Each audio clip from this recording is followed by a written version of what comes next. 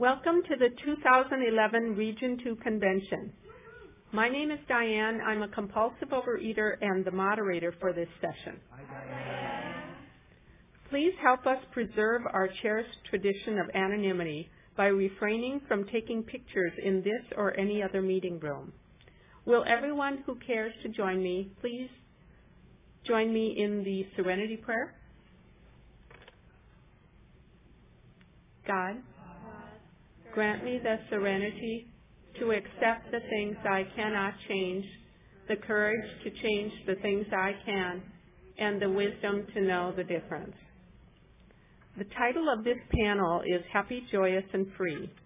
The format for this session is a reading from our literature, 3 speakers, and questions from the Ask It basket. As the speakers are sharing, we will pass around a basket with paper and pencils for you to write any questions you may have. Please specify if you are directing your question to a specific speaker. Please be sure to keep the basket moving, even if you have already passed it. As speakers continue to share, members may think of questions that they did not have when the basket first passed by. I will now read a selection from page 89, paragraph 2 of the Big Book. Life will take on new meaning. To watch people recover, to see them help others, to watch loneliness vanish, to see a fellowship grow up about you, to have a host of friends. This is an experience you must not miss. We know you will not want to miss it. Frequent contact with newcomers and with each other is the bright spot of our lives. Our first speaker is Miriam from San Fernando Valley,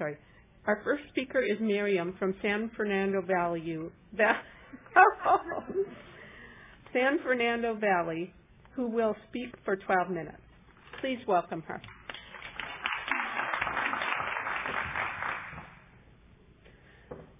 Hi, I'm Miriam. I'm a compulsive overeater.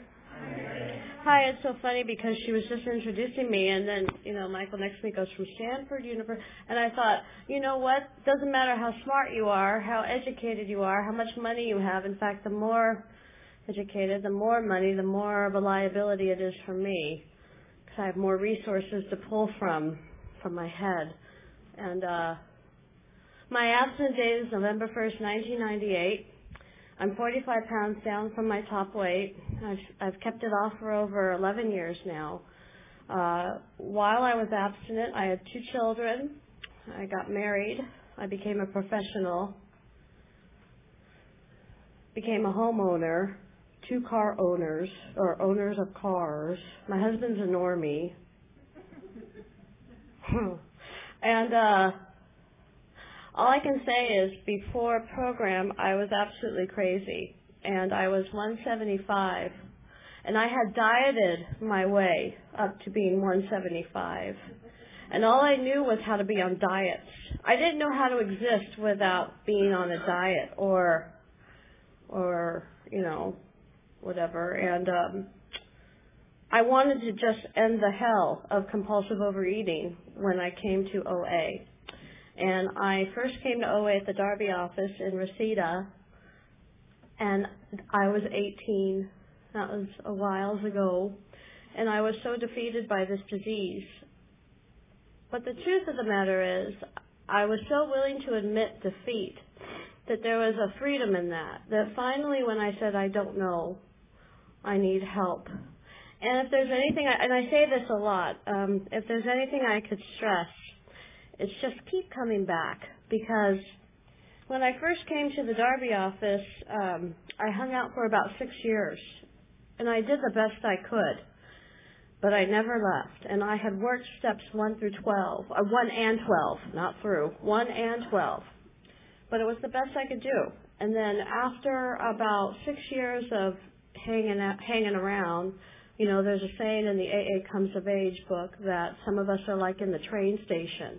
We're sitting in the train station, and we're watching the passengers go by, and we're hearing the overhead, the microphone guy saying, okay, whatever, and we're believing that we're going somewhere. And if we sit there long enough, we actually think we're going somewhere. But the truth of the matter is, we haven't gone anywhere. But we think we are. We're still in that train station. It's only when you get on that train and the train picks you up and takes you that you really start to work the steps. And that was after about 6 years where I actually got on that train and I got a sponsor. And where I was headed, I didn't know. But it can only have been better than where it was, because when I was in the food, I was into my head and my thinking. And the problem is in my thinking. If I change my thinking, I won't want to go to the food. How am I going to change my thinking? Not by using Miriam. I had to use the steps. And that was by working steps 1, 2, 3, 4, 5, 6, 7, 8, 9, 10, 11, and 12. I had to work all of them. So when I got a sponsor, did what she told me to do, didn't question what she told me to do, I did everything she said. I didn't go to the food. And I just wanted to be out of that hell. And my life got better. And after about 4 years of abstinence, I certainly was rocketed into a fourth dimension. I mean, like they talk about that, and I was. I mean, there were experiences where, mystical experiences where you just couldn't explain it except something's happening here. And this is as soon as I was willing to take direction. And my life got good. And I didn't go to the food. And I became like a normal-sized person. All of a sudden, I was wearing like 2 and 4. I only knew sizes 14 and 16. You know, when I was a teenager, I wore the big girl sizes. You know, I was a fat kid growing up, and all of a sudden, I'm just like a little person, and people are looking at me, and it was not always happy. I was scared to death, you know, but I used a higher power to protect me. And they told me in this program that, see, my higher power wants me to be an attraction to newcomers. And so my higher power, if I do what my higher power tells me, if I do what the program tells me to do, I'm not going to be fat and unattractive, because I need to be an attraction to newcomers. So if I do what this program tells me to do, and God, you're going to protect me in that moment when I want to eat, then okay, I'm going to trust you. And I would be so scared, but I would do what that higher power told me to do, and I would do what the people in this program told me to do. And as a result, I didn't die if I didn't eat. And then all of a sudden, I'm this tiny person existing in this new world, abstinent, scared to death. But you know what? It was so much better than being in that hell, and God did protect me. So to speed things up, 11 years later, I am very happy, joyous, and free. But don't think that life's problems doesn't, it gets to me. But I'm not in the food. See, if I go in the food, I'm immediately rocketed back into that misery. I can't go there. So how do I not go into the food? If I could just not eat, I wouldn't be here. See, I have to replace it with something. So I replace it with working the steps and the tools. I use this program for dear life, because if I don't, I'm going back to the food. My normal default is food, wanting to eat food, especially when things are stressful in life. And, you look at my life and there's a lot to be grateful for. But my problem is my head still. It's never gone. At least I'm aware of it now. But, my sponsor said this about me. If I was living in Malibu, I'd be focusing on the person living on the hill with a view in Malibu rather than my house. See what I'm saying? I would be focusing on the person who has more over there. So the way I get out of that is by going, oh, there I go again, and I switch. I change channels right away. And I'm pretty good today. My health is good. I have a very healthy family, loving family. There is stuff, but I can't complain. If I think about where I would have been, and I do have a health condition where I was thinking about that coming over here. I've had type 1 diabetes for 31 years. I got it when I was 9. I'm 38. 38. Can't believe I'm 38. But anyway, I know you're all going, shut up. But anyway, when you're there, it's like, oh my God, I'm aging. But it's fine. But I'm thinking my health is good. I have no complications. I work hard at it. I work hard at this program. I work hard at my health. I work hard. Every morning I get up, I get on my knees, I do my meditations, I take my phone calls from my sponsees, I call my sponsor, I'm honest with her, I do the writing, I do my 10-step, I call people in the program, I go to meetings, I watch my food, I write it down, I record my food, I pay attention. I take I check my blood 10 times a day sometimes, just to make sure that it's where it should be. I go to the doctor when I don't want to. I go to the doctor. I do these things. I go to the dentist. I do these things. I didn't do any of it when I was in the disease. I didn't want to. I didn't think I mattered. I didn't care. To get dressed, to look good, to look presentable, I wasn't worth it. I had this mentality that, fat people, what's the point? I'm ugly, who cares? I don't have to do that today. Today I'm worth taking care of myself. And that's also where the switch happened. All of a sudden, it switched. All of a sudden, it switched where I felt like, you know what, Miriam's worth it. I'm worth not hurting myself anymore because I had hurt myself for so long. And it wasn't just through the food. It was through relationships. It was through the choices in my life that I had made, the choices that I didn't make, all that low self-esteem, all that stuff. So as a result of doing the opposite, which was working this program, my life got really good. My life is very good today. In my profession, they keep asking me to do more, which is like, I grew up thinking I was stupid.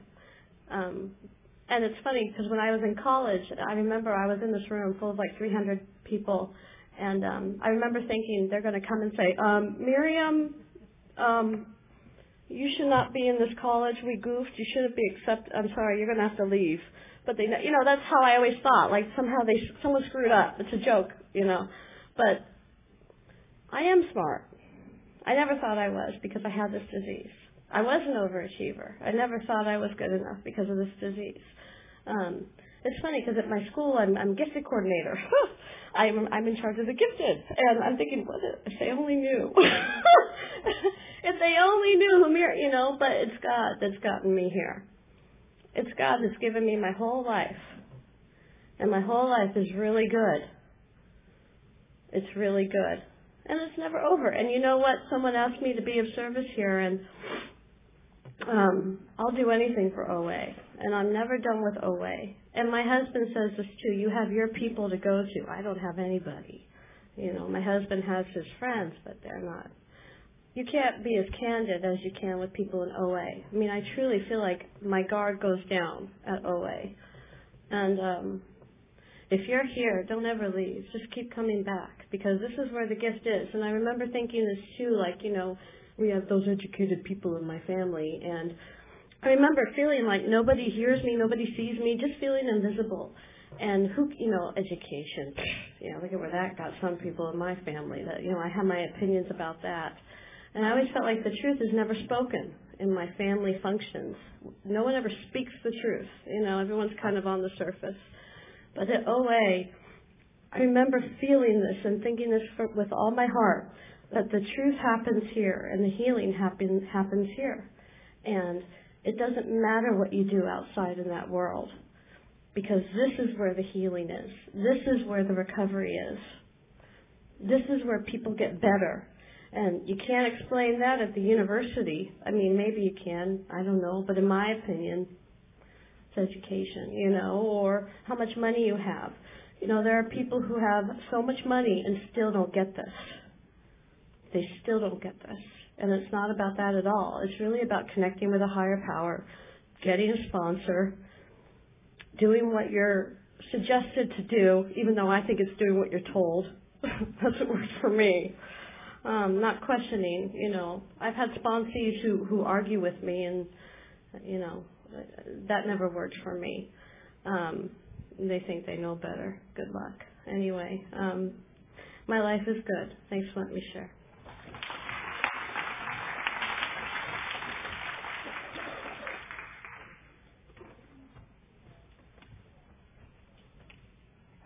Our second speaker is Kathy from San Diego, who will speak for 12 minutes.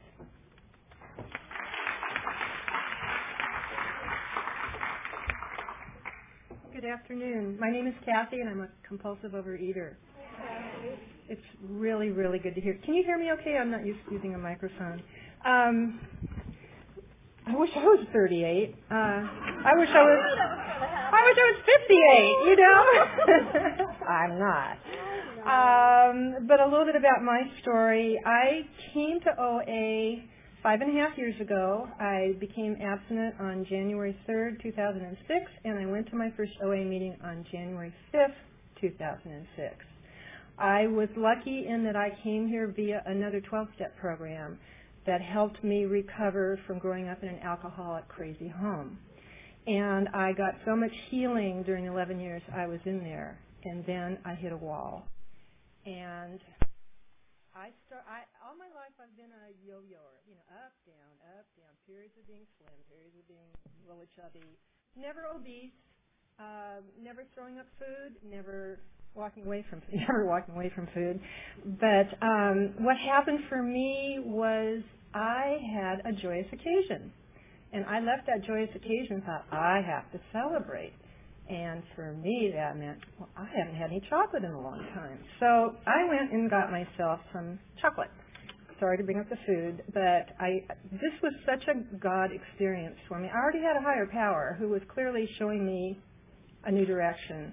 Anyhow, I got my chocolate. I ate a few. I ate some more. I finished the bag. I went back the next day for more. And it started an avalanche, a binge for me that I couldn't stop. And interestingly enough, about a year before that, I had gotten a sponsee in my other program who had 15 years of OA under her belt. She was so healthy and so attractive, and her mind was healthy, and her body looked great. And somehow God was working. I ended up with an OA reader that I read every day for a year before I ever got to an OA meeting. And I just lost my train of thought. See, I'm not 38, but anyhow, my binge kept going, and I was totally aware of what was happening. And all of a sudden, not all of a sudden, it happened over a period of time. I packed on 30 pounds in just a couple of months, which I'd never put it on quite that fast before. I'm having to rethink this. I got scared. I think the bottom line was I got very, very afraid because I could not stop. And I thought, but I have a higher power in another program. There's no reason I can't use this higher power.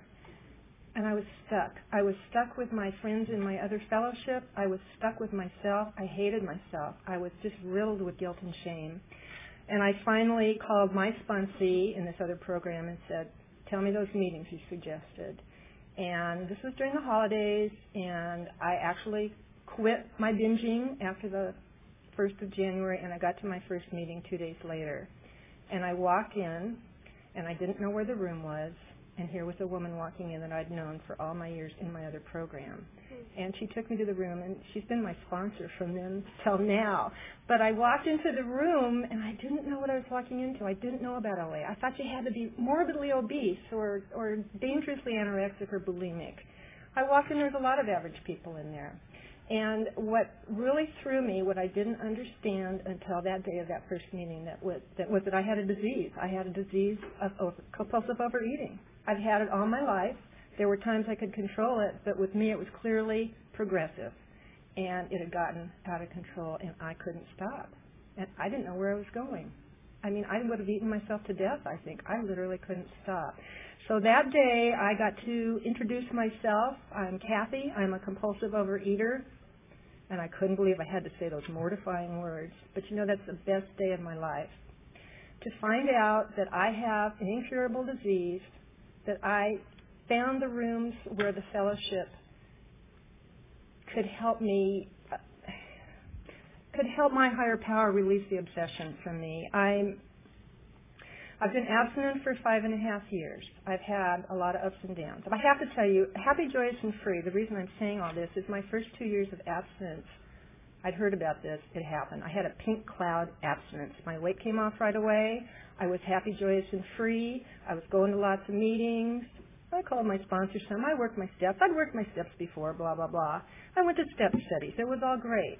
But they kept telling me that pink cloud was going to dissipate someday. I said, nah, not for me. Well, after about 2 years, my pink cloud drifted away. It just was gone. And the food wasn't calling me. I had my 3 planned meals, nothing in between, optional snack if they get too far apart.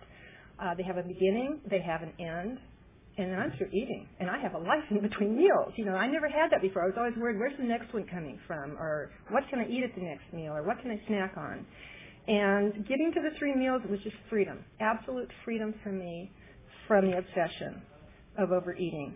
My sponsor likes to say that I had done step 1 before I got here because I walked in that day and I was ready. I knew the food had me beat.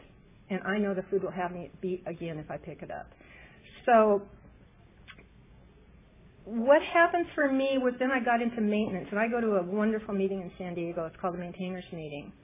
And that was one of my first meetings I ever started going to. It's fabulous. And there's a lot of you here from there today. Thanks for coming.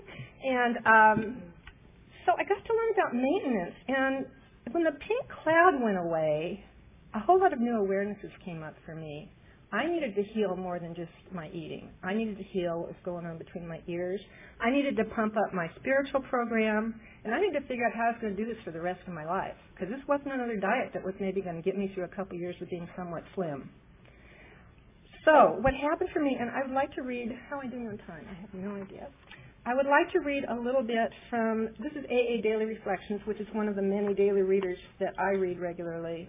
And I'm just going to fill in OA for AA. It's May 27th. It says, no maudlin guilt. Let me back up a minute, because what I didn't tell you that I meant to say, when I got to OA, I was so full of shame and guilt.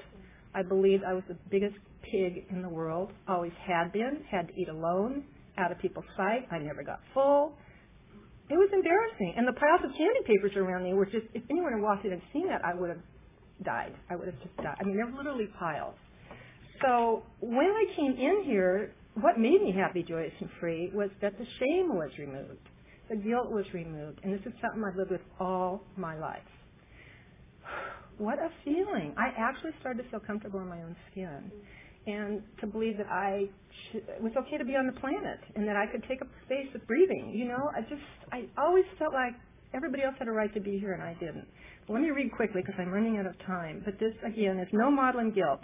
And this is from As Bill Sees It. Day by day, we try to move a little toward God's perfection, so we need not be consumed by maudlin guilt.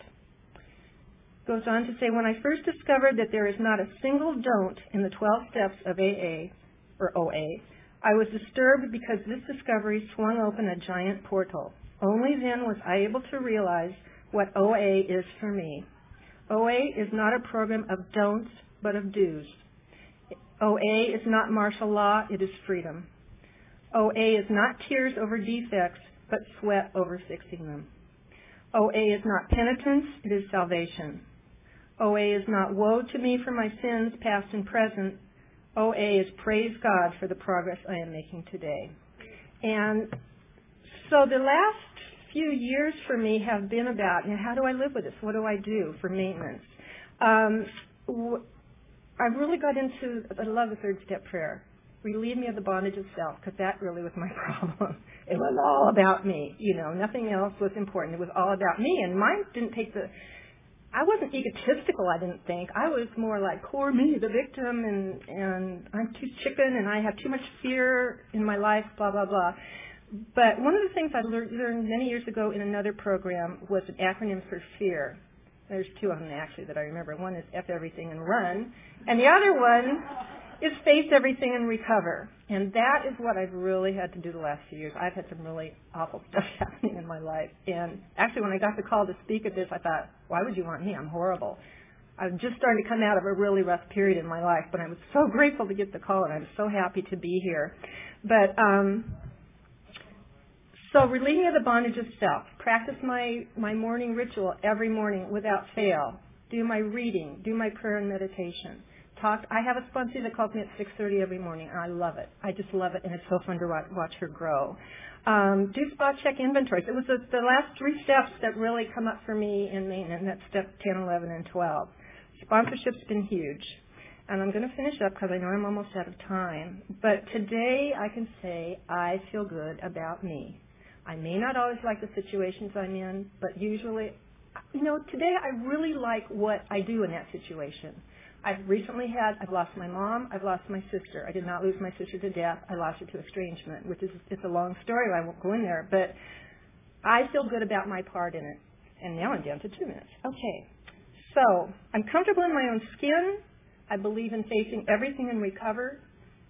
That gets me out of the fear, because the fear does still come sometimes.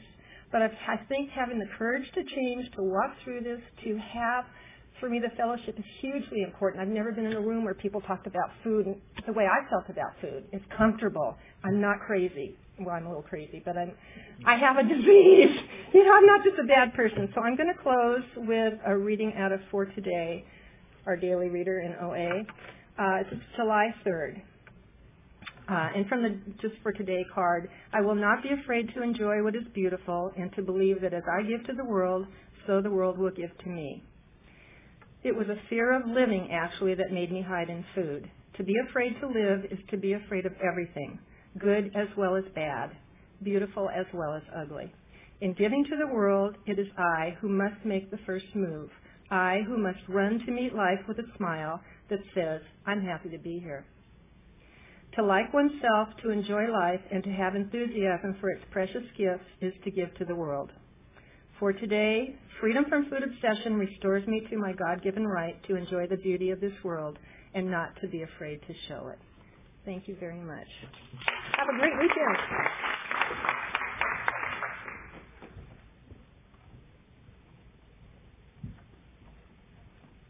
Our third speaker is Michael B. from LA, who will speak for 12 minutes.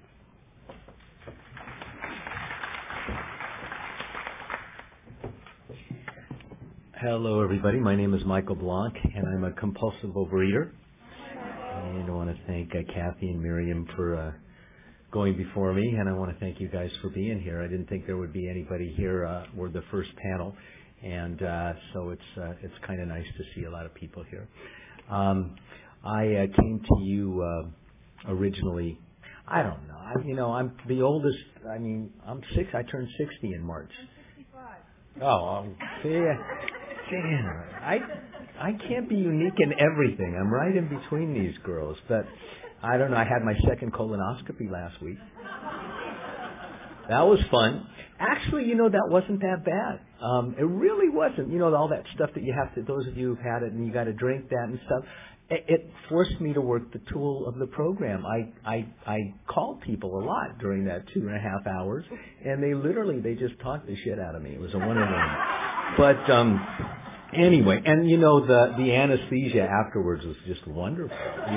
You didn't feel anything, and for that day I was in love with my wife and my kids, and the whole world was wonderful. So anyway, I digress. I came to you a while ago. This isn't my first time. I came in the early 80s. I was sober and clean in Alcoholics Anonymous, and I had a 3-pack-a-day cigarette addiction, and I couldn't stop, and I started bitching about it in AA meetings, and old-timers told me to shut up. It's for drinking. It's not for smoking. And a guy told me about Smokers Anonymous. I think it's still around. It's called Nicotine Anonymous now. And I went to that program, and after 6 weeks of bitching there, the 3-pack-a-day addiction was lifted. And there was only one problem. The next 30 days, I gained 30 pounds. And it wasn't the first time I had compulsively overate, but it was the first time I was aware of it because I was clean and sober in the other program. And I went to AA and I started bitching about Haagen-Dazs and pizza and all the taquitos that I was eating. And same old timers just rolled their eyes, drinking, you're here for drinking. And so I knew there was OA, and I came to you guys and sat in the back, and I heard that a lot of you didn't eat sugar and the 3 meals a day, nothing in between. Some people didn't eat white flour, and I thought, okay, I could do this. But I couldn't do it, and I kept getting bigger and bigger, and after about a year of trying to do it myself, I raised my hand. I said, my name is Michael. I'm a compulsive overeater. I don't know how to do this. I need help. And Matt M. Raised his hand. He lost over 100 pounds, gave me his phone number, called him the next day, and he wanted to know what I was going to eat that day, and I had no idea. Neither did I want to have any idea. I never thought about what I was using to anesthetize myself with food. And he said, well, why don't you tell me? Call me tomorrow and let me know what you ate. And I did, and I don't remember what it was, but I remember being very shamed and embarrassed about it. And I trusted him enough to start doing that on a consistent basis. Today I call it taking a fifth step with my food, admitting to God, to myself, and another human being the exact nature of my food, good, bad, or indifferent. And I still do that today. Darn it, and I didn't start my 12-minute, so I have no idea where I am. You'll hold up the 5. I still do that today. In the late 80s, I started getting into other things, and I stepped away from you guys because I was feeling pretty good, except I started to think a little bit too much. And I have a history of mental illness in my family. My mom was literally schizophrenic, and she had the lobotomy in the early 50s where they cut out that part of your brain that they thought was disease, and a lot of shock treatments, and healed over at Camarillo State Hospital in the early 40s. In her early 40s, going to get a pack of cigarettes, And so anyway, it was not a pretty thing. And so in the back of my mind, I thought that I might have a little chemical imbalance going on, And so I pulled away from both of my programs, and I got heavy into psychotherapy, and I started hitting teddy bears. No, you don't hit teddy bears. You bring teddy bears to meetings is what you do. I started bringing teddy bears to OA meetings, and there were attractive women here, and I got a lot of sympathy in those days for the teddy bears. I wasn't married at the time. But anyway, I was crazy. I was practicing active compulsive overeatingism. I would say alcoholism if I was in my other program. And the world got ugly, and I quit a part-time job that I was involved with for 12 and a half years. I wouldn't work full-time because in those days I was an actor. And I didn't go to any auditions, but I went to the beach a lot to work on my tan in case any auditions came my way. And so finally I got the resentment at somebody at work, and I said, I'm going to go out and act. And most of the time when I would call my sponsor and say, I hate this job, he'd say, well, get another job, Mike, before you quit that one. But this time I called my sponsor, and he wasn't at his desk. And I called somebody else in one of these other weird things that I was involved with, and the guy said, Mike, go with what's in your heart. And I thought, God, that sounds spiritual. And I gave my 2-week notice. and they were glad to get rid of me, I'm sure, after 12 and a half years of non-commitment. And about 3 months after that, all my savings were gone, and the landlord wanted to get paid, and bills wanted to get paid, and I was angry and restless, irritable, and discontent. And I was seeing 3 shrinks. I was on an antidepressant and just kind of crazy. And I went to a meeting, and I heard Dr. Paul, who was in the big book, Dr. Addict Alcoholic. He wrote that part on acceptance. And he said, never in my 20-some-odd years of sobriety in those days, he said, have I had a problem to which the 12 steps did not offer me a solution. And I was so far away from the 12 steps, and I was so crazy and confused and so scared that I didn't ask him for his number after the meeting, but I asked his wife, Max, if I could get the phone number. And I called him the next day, and I told him my story, and he said, why don't you come back to the 12 steps, which saved your life to begin with. And I trusted him, and he brought me back to the program. And I told my AA sponsor at the time, I said, I think I need to go back to Overeaters Anonymous, and he said, well, kid, he said, try every diet that you can, and if you have to go back, go ahead. And I wasn't about to do that. Now, my home group in the other program is very structured and is very disciplined and believes in respect for the program. And if you're going to talk and represent, the fellowship that's saving your life, you wear a coat and a tie, You do it to a church, to synagogue, whatever. So I was afraid to tell my sponsor in the other program that you need a sponsor in this program. But I told him anyway, and he said, go for it, Mike. And I got Richie Kay, who has since moved, and he was my sponsor for many, many years here. And he brought me back to the 12 steps. And my life is changed. I have a career. I told you I never worked since I was 43 years old full time. And I went back and I got a couple of teaching credentials and had a special day class for 11 years, worked with kids that were physically health impaired, little babies and walkers and wheelchairs, and my heart just, every time I bitch and complain to Richie, I don't know if their test scores and what am I doing? He says, just shut up and love the kids. Go to work and love the kids. And I knew what he meant. And Richie moved. He deserted me to get married. And so I had to find a new sponsor. And so Terrell, I have a sponsor, Terrell. I have a home group, our kitchen sink, Saturday mornings. If you guys are ever around the log cabin in Los Angeles, that's where I hang out on Saturday mornings. And my abstinence date is July 20th, 1990. So if I do this in a couple of weeks, I will be 21 years old. And I doubt that I will necessarily be an adult, but I would like to act more like an adult, and I try to do that on a daily basis, a day at a time. I have 3 kids. I'm married. I have a daughter who's in college, first year in college, and lives on campus, and we're getting her a car tomorrow. Somebody in the program donated their car to us because my wife has been out of work for 3 years, and it's a perfect gift. It's got a lot of mileage on it, which makes the insurance a little bit cheaper. And what else? I have a 12-year-old son and a 15-year-old daughter and a 34-year-old son who is clean and sober for 4.5 years in Alcoholics Anonymous. We go to the same meetings together. My dad died of cirrhosis of the liver. His dad died of cirrhosis of the liver. So I see that the program not only works with me, but it's breaking the chain of the disease, in my family. And happy, joyous, and free. Yeah. A lot of responsibility. Do I get scared? Yeah. Do you guys remind me that I'm not doing too much to make my life happy, joyous, and free? It's all in a higher power that has changed my life immensely and that lets me calm down a day at a time and try to enjoy this thing because I'm intense. I got all these emotions going on. I get angry real quick. I'm a control freak. I can be a rageaholic as well with my wife and my family. And, you guys are teaching me how to live. And the most important thing is you're connecting me to my higher power because I don't get it. I remember telling Richie, Richie, a lot of people get down on their knees and pray. I come from a Jewish background. Jews don't get down on their knees. And he said, Michael, he heard my story, since when have you ever been a practicing Jew? That's right. I never went to temple, so I got down on my knees, and I do it ever since. My sponsor says, I don't know if whatever prayer I say, I can't guarantee it ever goes out of the room. I have no proof that there's a God, but I know that I feel better when I do it.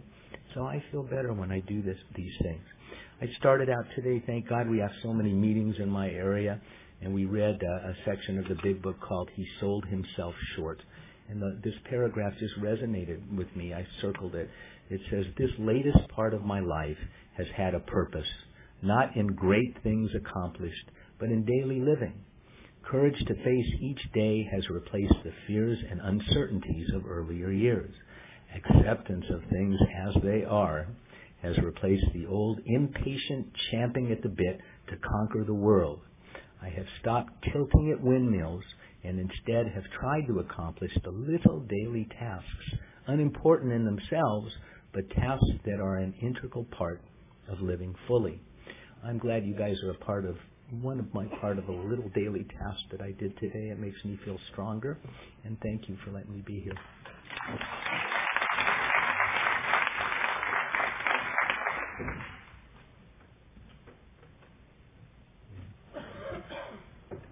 Okay, now is the question and answer segment. Could I have somebody bring up the Ask It basket, please? Thank you.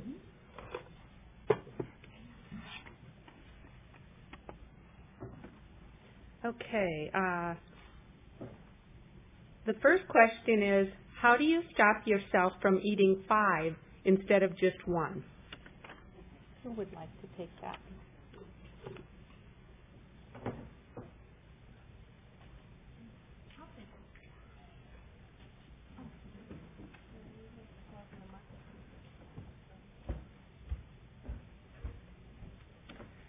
Hi.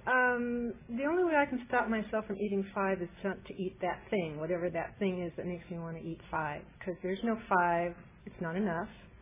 And so back to mealtime, which is when I do eat, I frame my meals.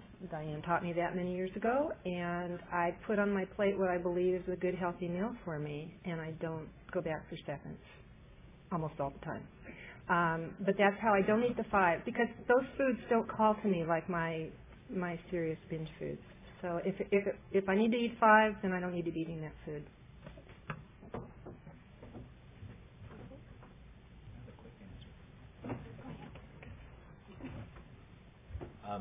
Taking the 5th step with my food and being honest about it, good, bad, or indifference, and asking God for help really helps me. Went to an Angel game, Dodger game this weekend with my son, and I guess, I don't know, the intimacy, whatever it was, I ordered nachos, super nachos, and they're chicken nachos, so they're healthier than the beef nachos. And they put the chili and the sour cream, and they just heaped it on, and I brought it down, and I started to eat them, and I said, Sean, here, and he looked at him, and he said, Dad, that looks like vomit. So I didn't eat the whole thing, and I put it under the seat, and I thought it was wasted, and I told my sponsor about it, and so today I don't have chicken nachos.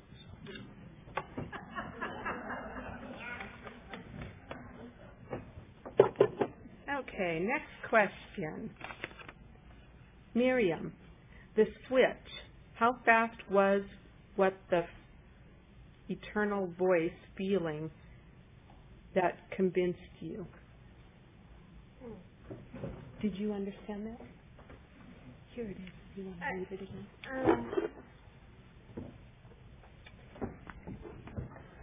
Well, it's funny, real quick, I was dating, while I was in OA, I was dating, not really, but, as far as there was a guy in the program, not kind of in the program and out of the program, met him at my work, where I used to work, and I thought we were dating, but not really, for a year. After a year, he had told me that he fell in love with a 17-year-old who had 2 kids from 2 different guys, and so that showed me that all of a sudden, and that was kind of like my second window of bottom. Like, Miriam, what the hell is wrong with you to have allowed this to go on for so long? And I saw it as a moment of abuse. Like, I've allowed this abuse to go on. I've done it. And finally, because I had hung around for 6 years, I realized that I was doing this. I was diseased. I was creating all this misery. I was doing this, and then finally it hit me. No longer am I going to let anybody hurt me like this again. No longer am I going to hurt myself like this again. So it was an immediate, I have to put all my heart into this program and just put all the energy I put into this disease, I'm going to put it into this healing and into the program. And that was physical action. So it was an immediate, I'm not going to hurt myself anymore. I'm going to be worth it. And then from that point on. So it was really, truly immediate. But I kept coming back. And then finally I was just like, that's it. I'm willing. So that was it. How fast? It really, truly was immediate. If it's not immediate for you, just keep coming back, because things happen truly slowly over time as well. And then as an experiment of, okay, I didn't die here. I didn't die here. I abstained through this, and I didn't die. Maybe there is something out there. And over time, my faith got stronger. That's all. Thank you. Okay.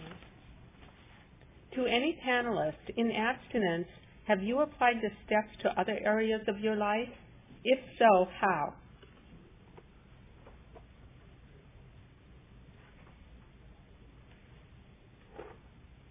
Anybody else want to talk about it? I can tell you right now, I am so powerless over, I am powerless over my family. I'm powerless over my husband, and I am powerless over my kids. I'm powerless over what my husband does. I have to constantly say to my husband, And I am controlling. So I want to say, my experience has been, I do this, and then I get to let him go and give it to God. I do writing on people, places, and things because I can resent the fact that somebody is on TV. I can resent anything. So I have to write. So not only is it the food, I apply this to all areas of my life. I have to. Because if I don't, I'm in trouble. But the thing is, I won't even know something's going on until it is so uncomfortable that I'm so full of, that I have to write about it, read it to somebody, turn it over, and then figure out what's the appropriate way to communicate to whomever about this. Because I can't just react. So I have to work the tools and I do react, but I don't voice it. That's the key. And it says that in the 12 and 12, the straight of tongue and pen. If I keep my mouth shut, I can't get in trouble. But I have to write it down. So I really do, the 10-step. I'll write about what happened that I'm so angry over this, or why am I so resentful, or whatever. So I do it in all areas.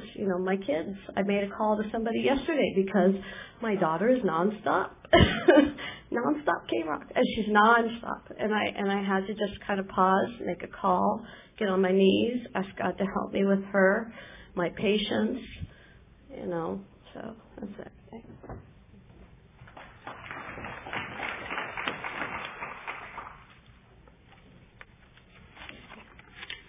Okay, how did you develop a conscious contact with God? Be specific, please.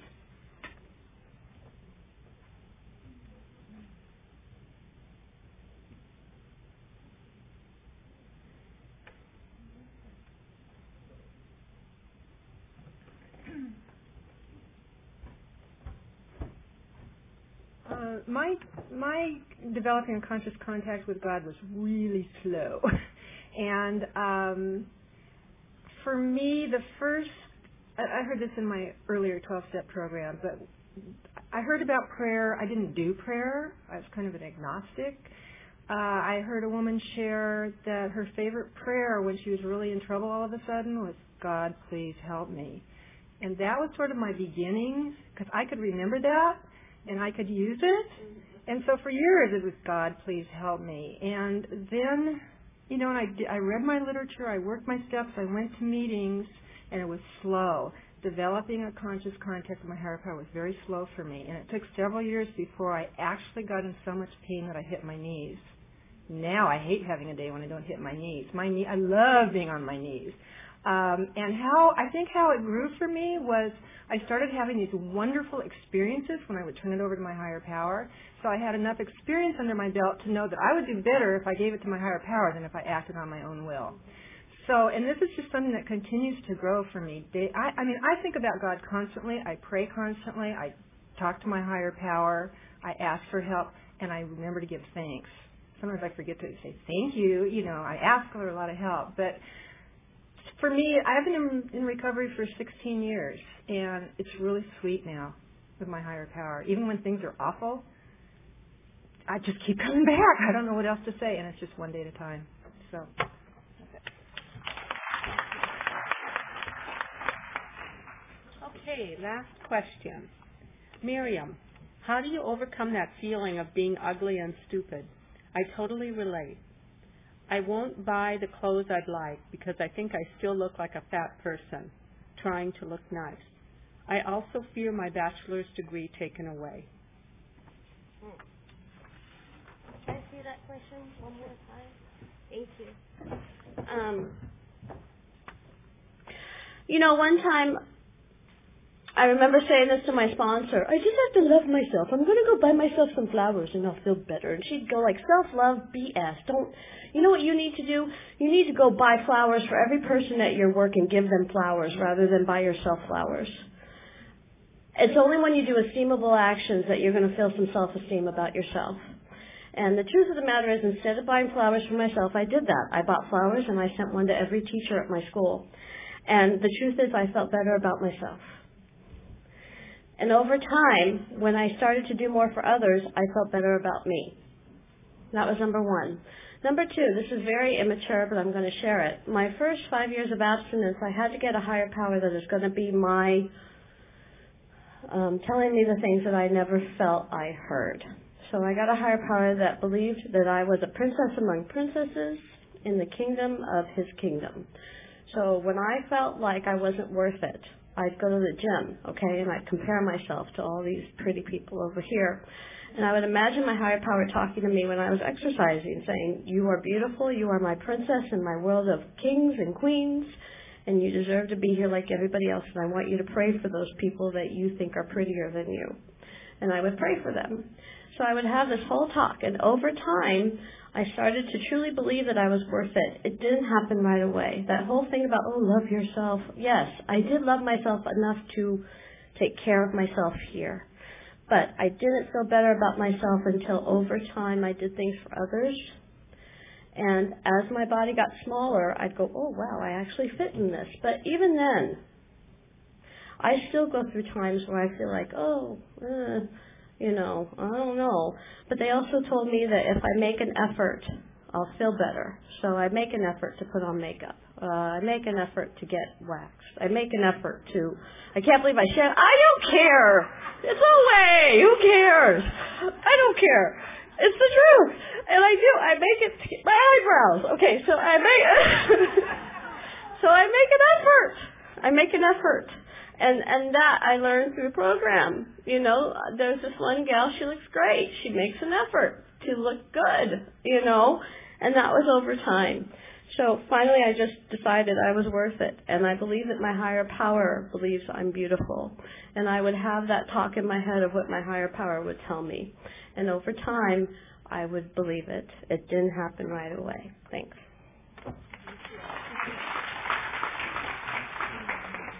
Okay.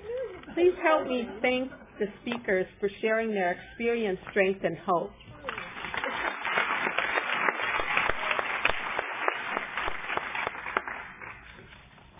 Okay, it is time to close this session. Please join me in a moment of silence, followed by the Roseanne's prayer. I put my hand in yours. I put my hand in yours, and together we can do what we could never do alone. No longer is there a sense of hopelessness. No longer must we each depend upon our own unsteady willpower.